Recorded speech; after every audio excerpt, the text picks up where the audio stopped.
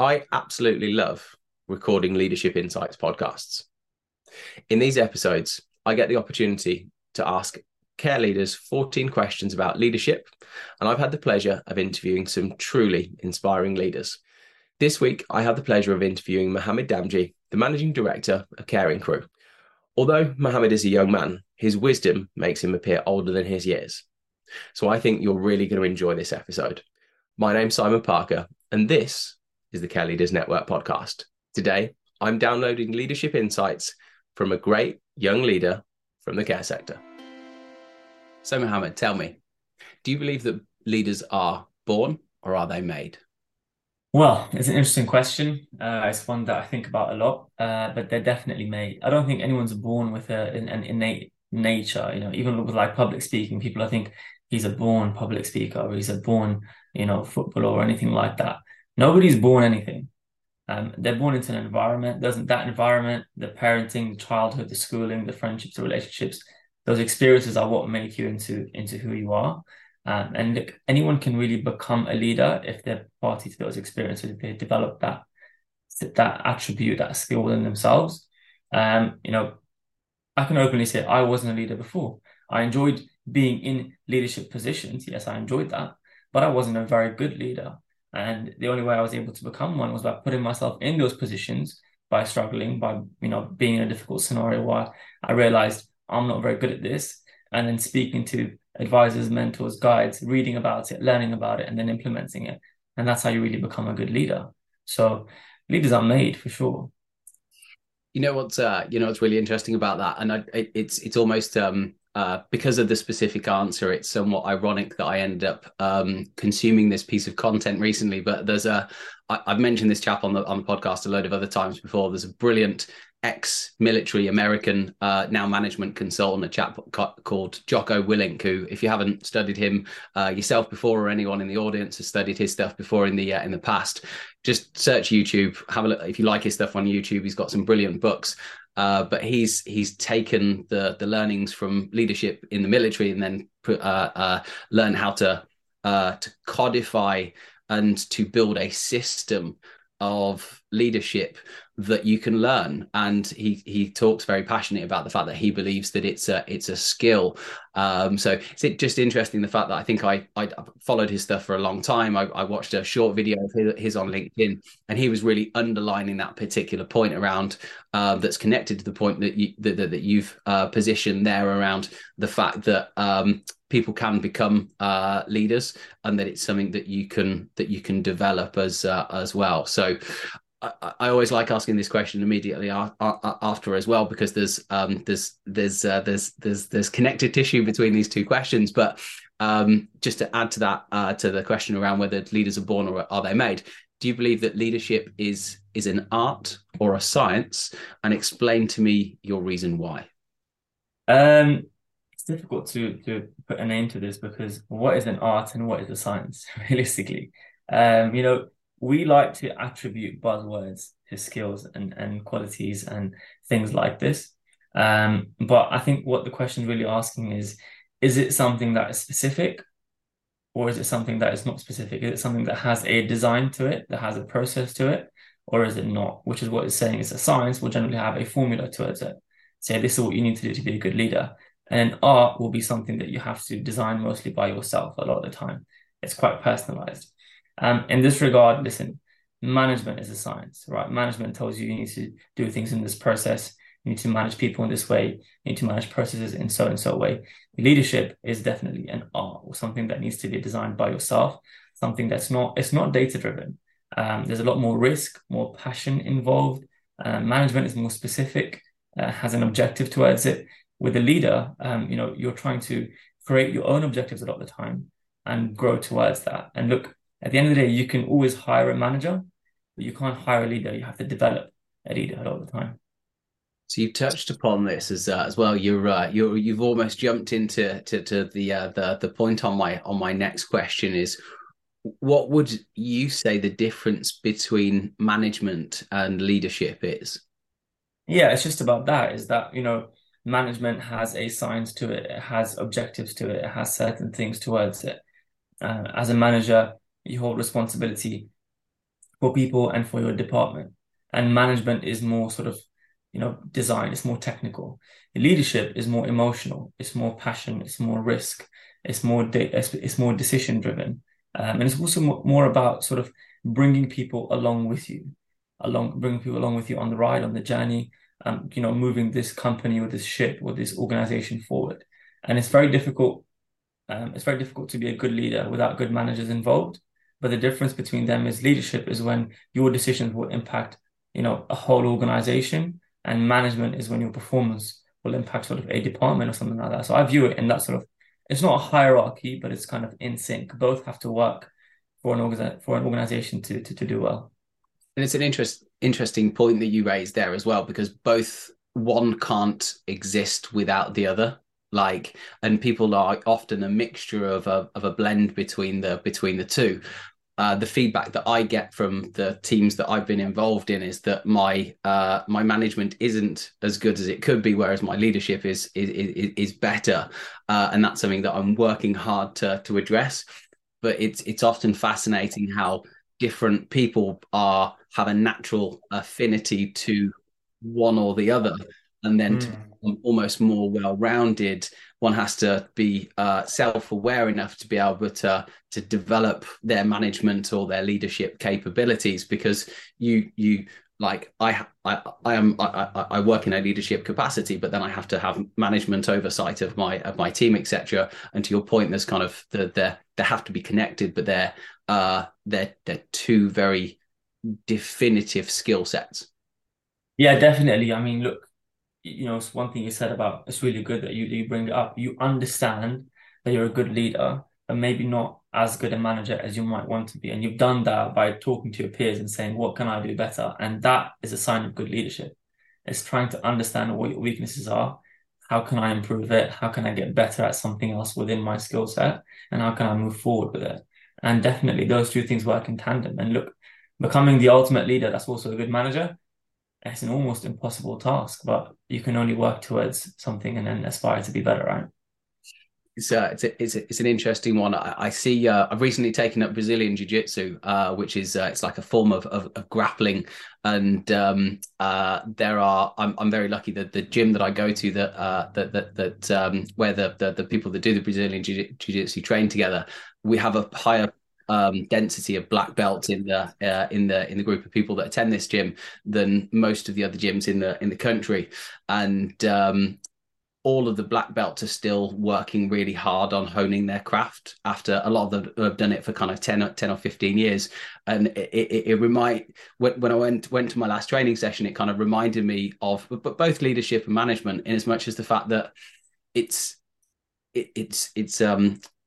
you can't just achieve it. It's something that changes and evolves over time, and you change and evolve over time, and the context changes and evolves over time. And it's one of those life lessons that you can kind of almost art imitating life, or kind of personal life imitating professional life type scenarios, that it just stopped and made me for a little while around how that whole evolution and things works, and how you have to develop yourself working in a leadership role to continue honing those skills and those different kind of attributes and characteristics and things as well. Remind me never to get in a physical fight with you. I'm not very good at the white belt, so No, I'm only about 6 lessons in so far, although I've definitely become hooked very, very quickly. But good, it, good.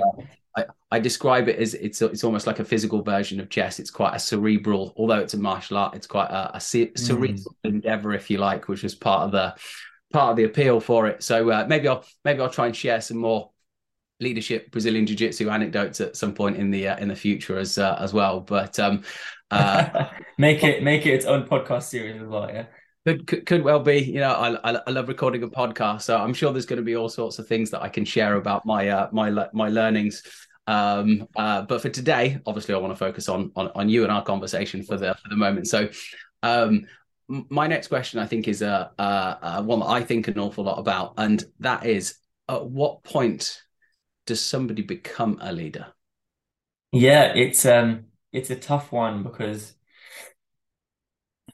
it's very difficult to understand your position as a leader. It's easy to delegate tasks, and it's easy to say, I'm not responsible for this and somebody else is. But at the end of the day, if you're at the top of the organization, if the buck stops with you, if you don't report to anyone else, if you are a decision maker and you've been given a load of responsibility, then you are a leader. Even if you do report to someone else, if you have certain objectives and if you have responsibility of certain decisions, and at the point where your decisions impact somebody else, that's when you kind of become, a real leader, that you hold that burden of responsibility for the organization, for your staff members, that if you don't achieve certain things within the organization, your staffing will suffer, or your profitability will suffer, or your management will suffer. And at that point, when you hold that weight on your shoulders, when you can't sleep at night because you're thinking about work, that's when you become a leader because you've taken on that responsibility. Really interesting way that you framed that. Thank you, Mohammed.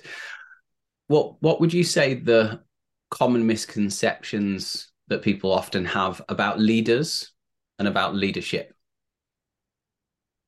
I think people often think that, leaders have an arrogant nature to them, that that they think that they're better than others, or leaders are, a little bit lazy because they delegate a lot, or they're too busy for others.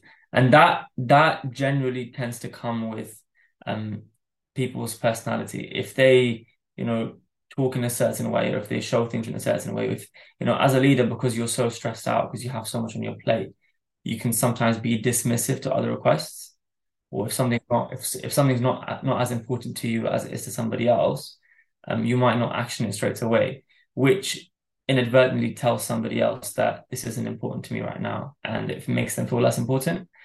So it can create that notion around it. Leaders think that they're better than others, which isn't always true. Leaders have a lot of pressure on their shoulders, a lot of responsibility, and it's not easy to manage. Not everyone's a good leader or a perfect leader or even a great leader. So it's difficult to sometimes balance that. And like you said earlier, everybody's a work in progress, and so are the leaders themselves, right? They're constantly honing their craft. So one of the learnings will be that, if your colleague or your staff member comes to you with a request or a concern, you need to show some appreciation for their problem and either find a solution for them or help them find a solution together. And even if you haven't got the time, then, say that to them, to say, I haven't got the time to deal with this right now. Can we come back to it at a later stage? Things like that, clear communication. Those are some of the things that can fix these misconceptions. But one of the misconceptions that people most commonly have uh, is that leaders have the answer to everything. And that is, really, really untrue, because I'm a leader in my organization and I definitely do not have the answer to a lot of the questions that come my way. What I'm good at is problem solving. So I'll find the answer. I'll speak to people, I'll speak to an organization, I'll read about it, I'll find out about it, and I'll come back and say, here's what we're going to do. But the number of people that are in leadership positions, or the Venn diagram between people that are in leadership positions and people that are winging it, is almost just one circle. It literally is. Yeah, we chatted about that a little bit before the podcast, didn't we? About the fact that there are, as a leader, and I think one of the things that leaders have to be able to do is to be able to plot a chart, often without a map. They have to be able Yeah. to act without certainty. They need to be able to make decisions on often minimal amounts of data, and a certain amount of that just comes from kind of intuition and learned experiences and things like that. But there is an element of, as you say, winging it sometimes. And I think you mentioned this as well earlier. Communication around these things is so super important. I've had it in sets of circumstances where me and my team have been working on a particular set of circumstances. We'll be talking through like a problem or something like that, and inevitably, if it's a tough cookie to try and work out, people will look to me and say, "So, Si, what do you think?" And I mean, it happens reasonably frequently where I'll say, folks, I don't know. Honestly, I don't know the answer to this question, or at least I don't know yet. Maybe here are some things that we could do to try and explore this thing in more detail. Maybe here are a few more data points. Maybe this is something that we could go and research. Um, but yeah, I can definitely sympathize with the point around the fact that leaders don't always have the answers. And I think if you try and cover that up, people can work that out. You know, people aren't people Yeah. they'll see through that, and then that might be something that people could see as being a negative thing and look down upon you, because it's just evident that if you are winging it, or like you've got more research to do to get to a point where you've got that particular answer. Well, there's two things. There's firstly, there's being authentic and just being like, folks, I don't know the answer to this question. We've got some work to do to get to that point. But then also, I think it can be used as a way to endear and empower your team as well.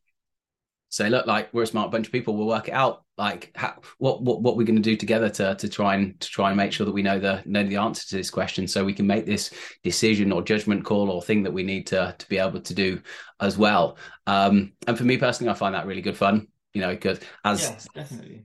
self doing problem solving and things like that, if you can bring people on that journey with you as well, it can be really empowering for the team. And then you can start looking at, so who are the leaders of the future, who are the people that are Yeah. to be able to try and be the be the person that can make those decisions and things in the future as well. So it's a worthwhile exercise being presented with a circumstances where you don't have all the answers, because that's what we get. That's what we're about. If you've got a big purpose and a big mission, if you're breaking new ground, you're going to come up against an awful lot of stuff that you just aren't going to have the answers to. Yeah, I mean, look, part of being a good leader is showing your colleagues how to also be good leaders, sharing those leadership traits with them.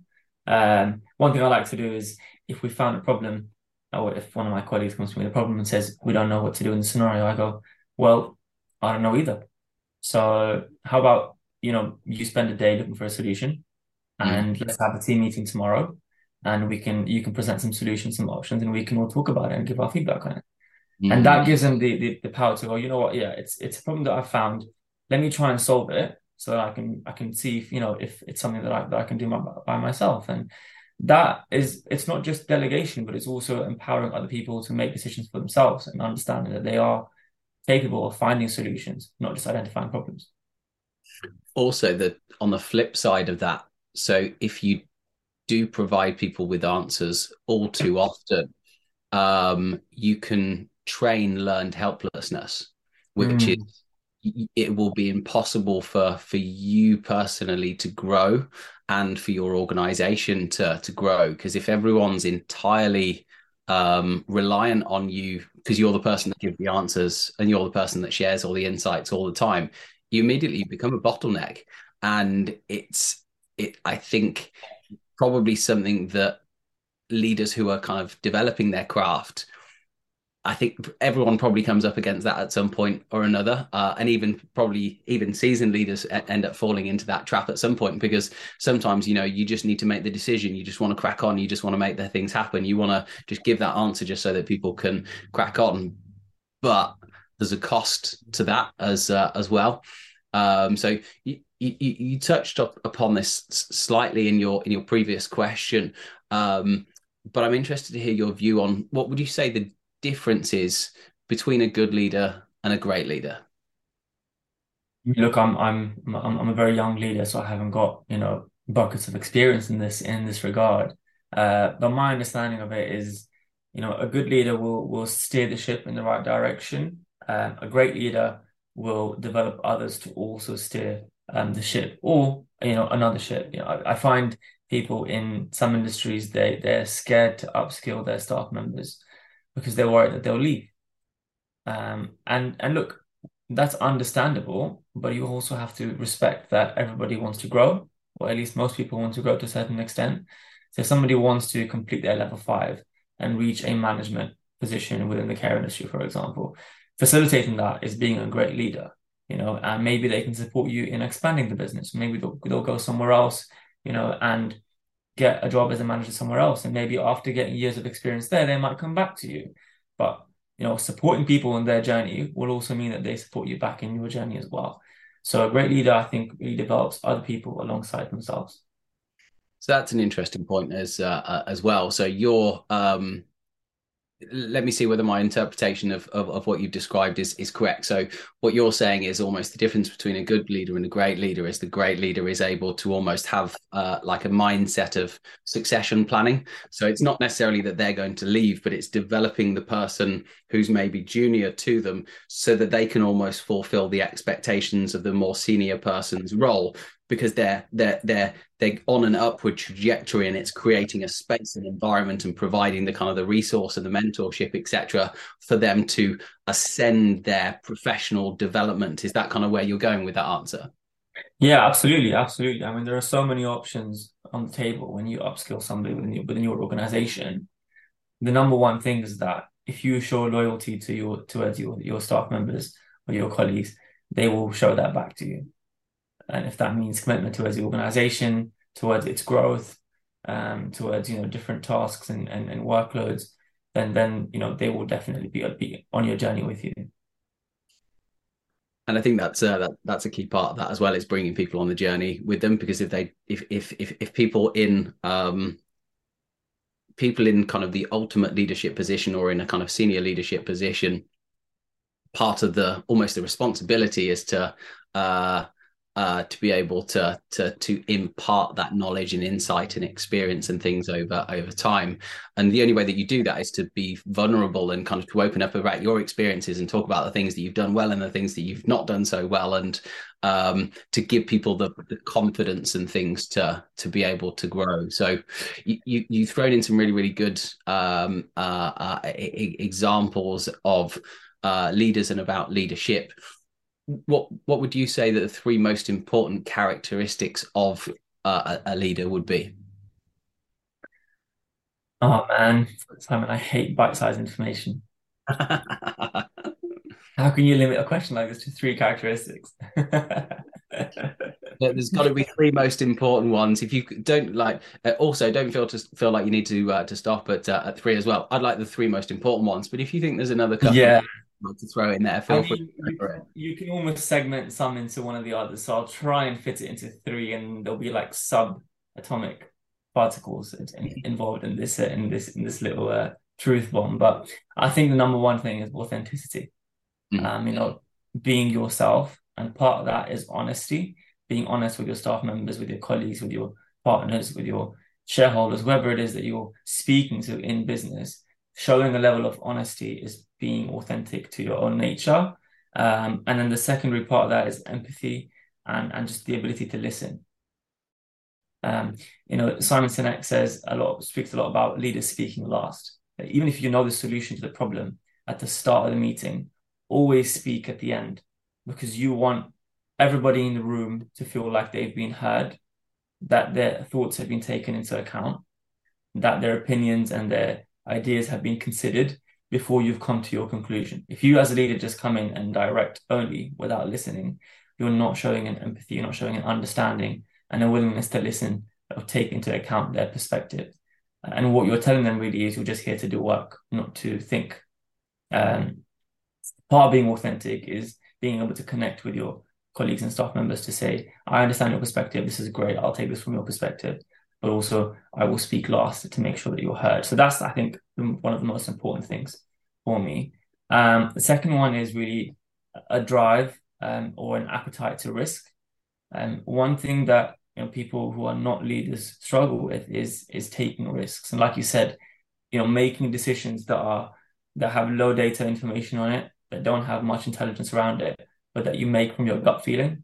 And the reason you do that is because you have a passion or a drive towards making that happen.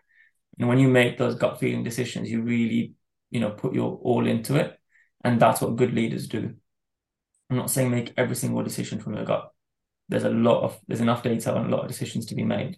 But there are some decisions where you just don't know what to do and you have to choose between one or the other.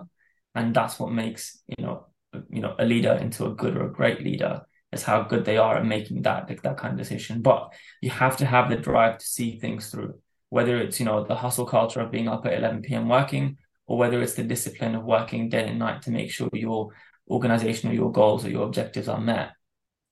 It's about passing on that passion and drive to the people working alongside you as well. And then the final thing is being decisive and clinical. Um, it's so difficult, especially in business today, when you have so many options on the table.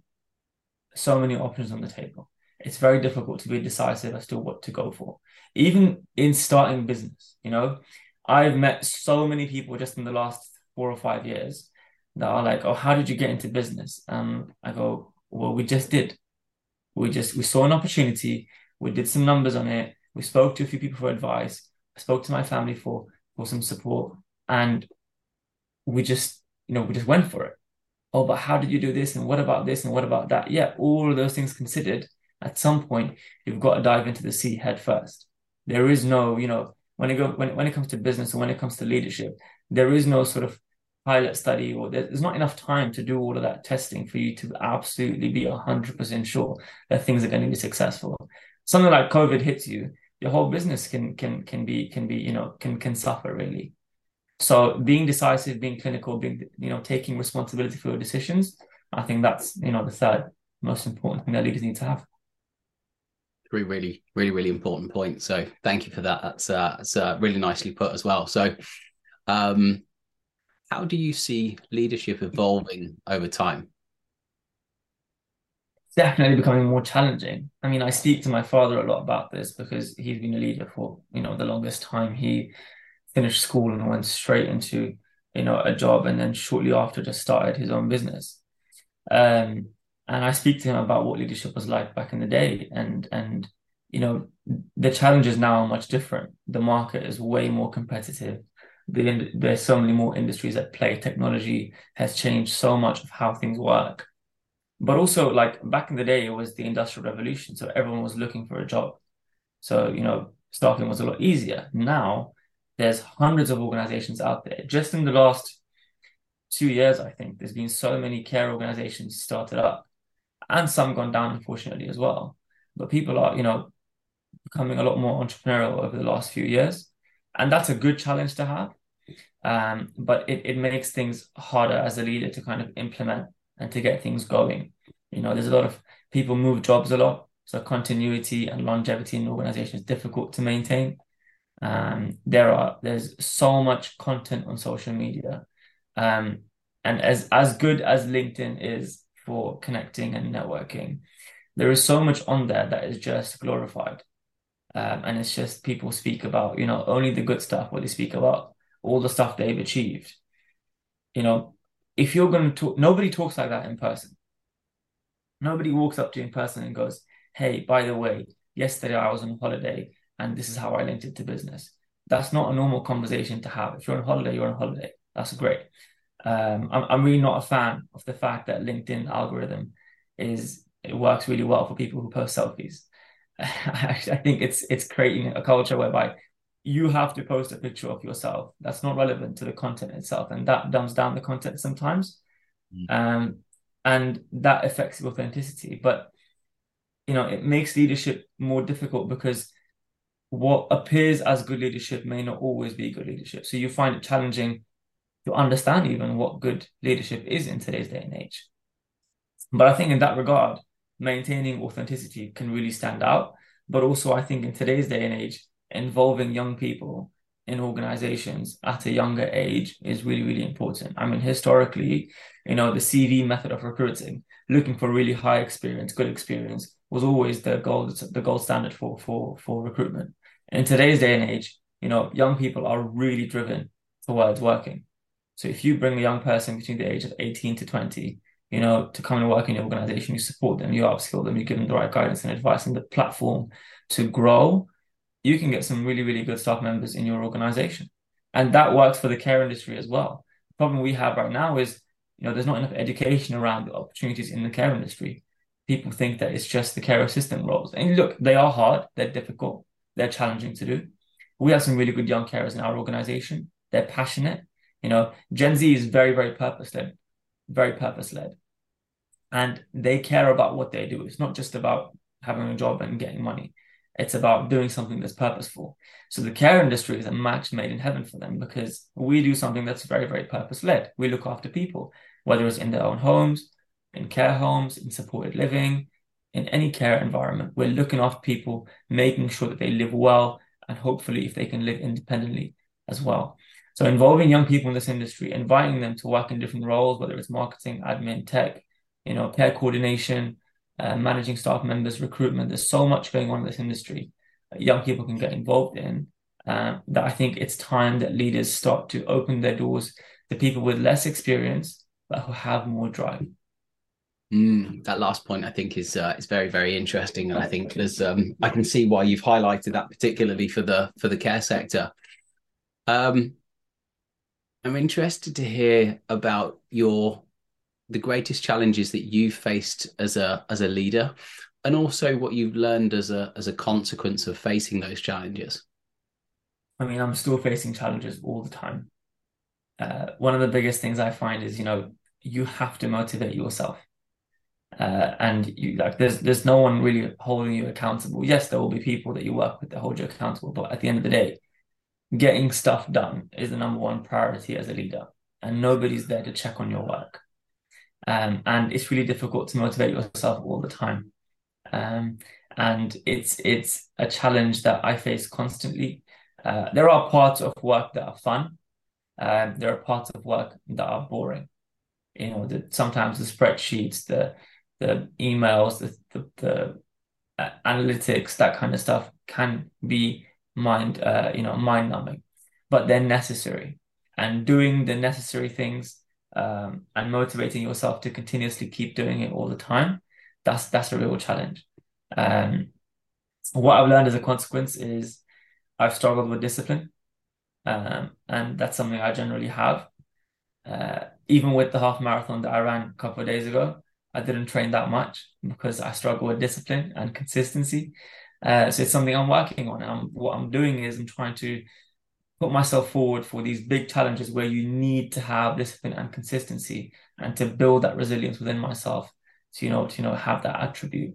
But one of the other challenges I faced very early on as a leader was communicating clearly with my colleagues and staff members.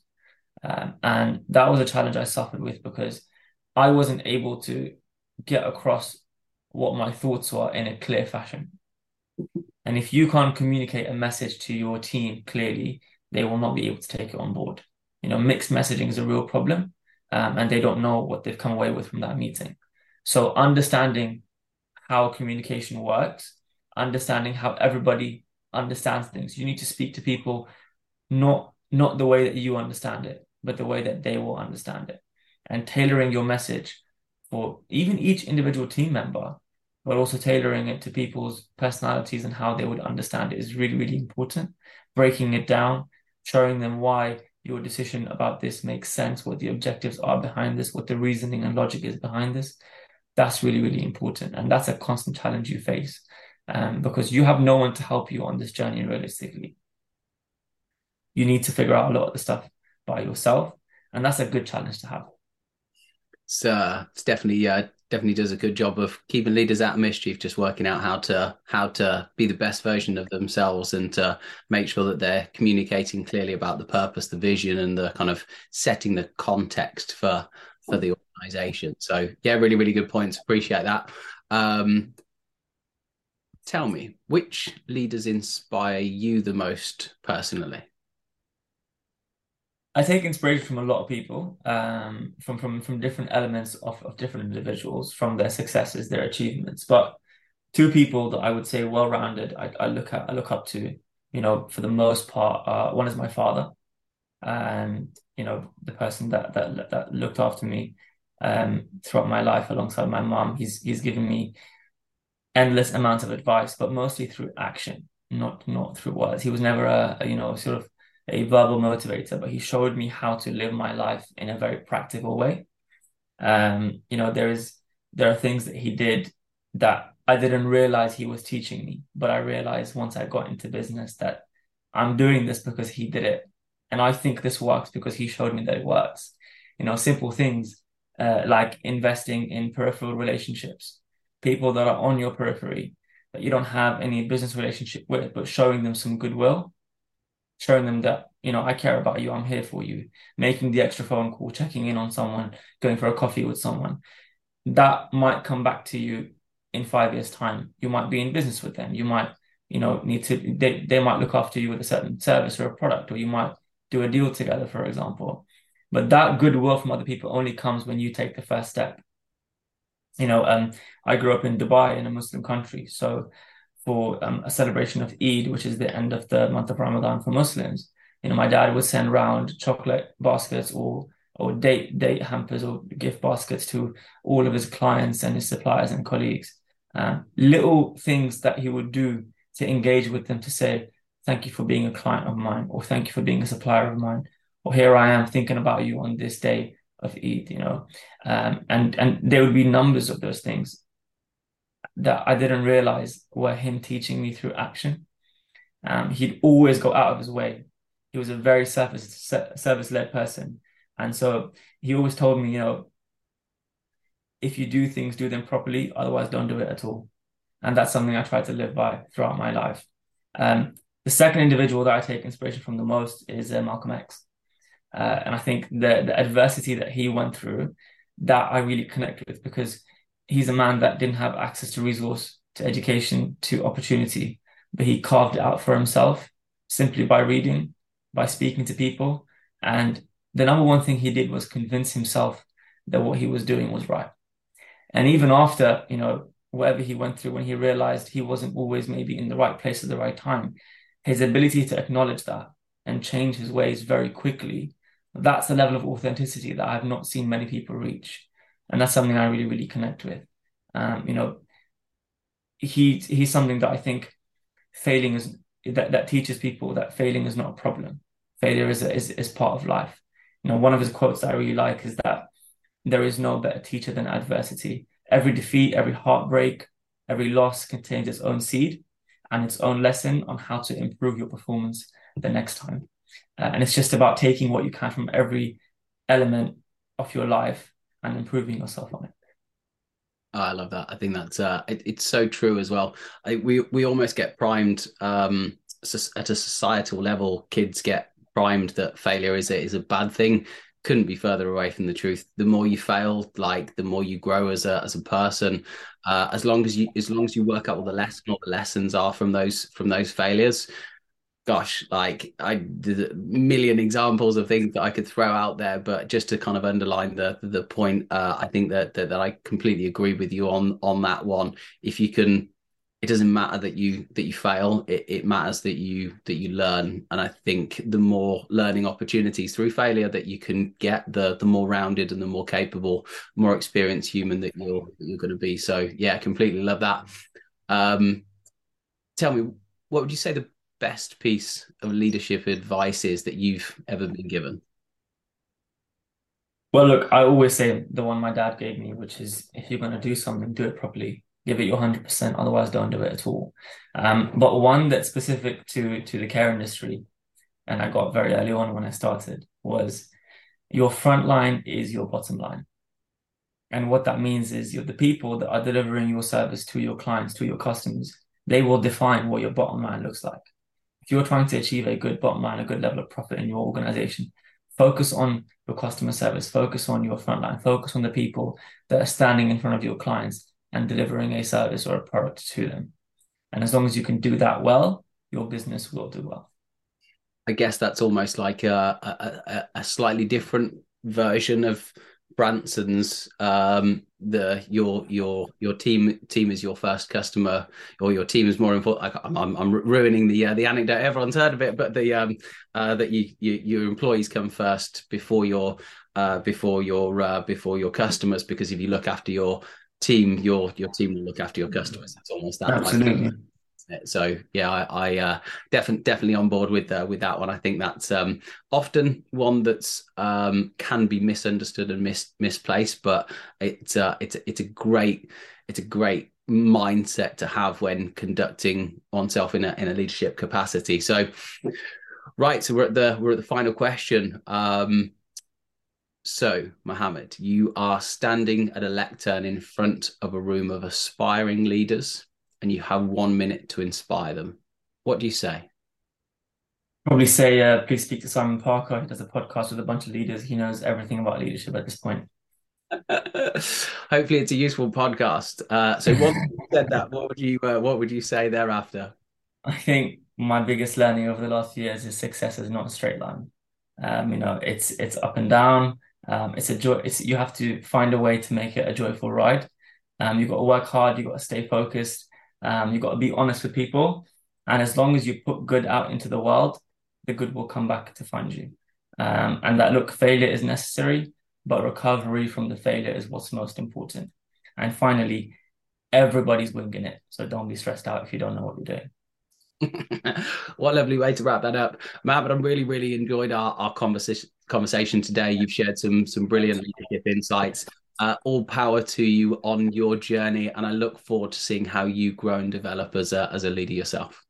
Awesome. Thanks so much for your time, man. Really appreciate being here. And listen, I look forward to learning from leaders like yourselves and others more about leadership. Very welcome. Very welcome. Great to have you on today.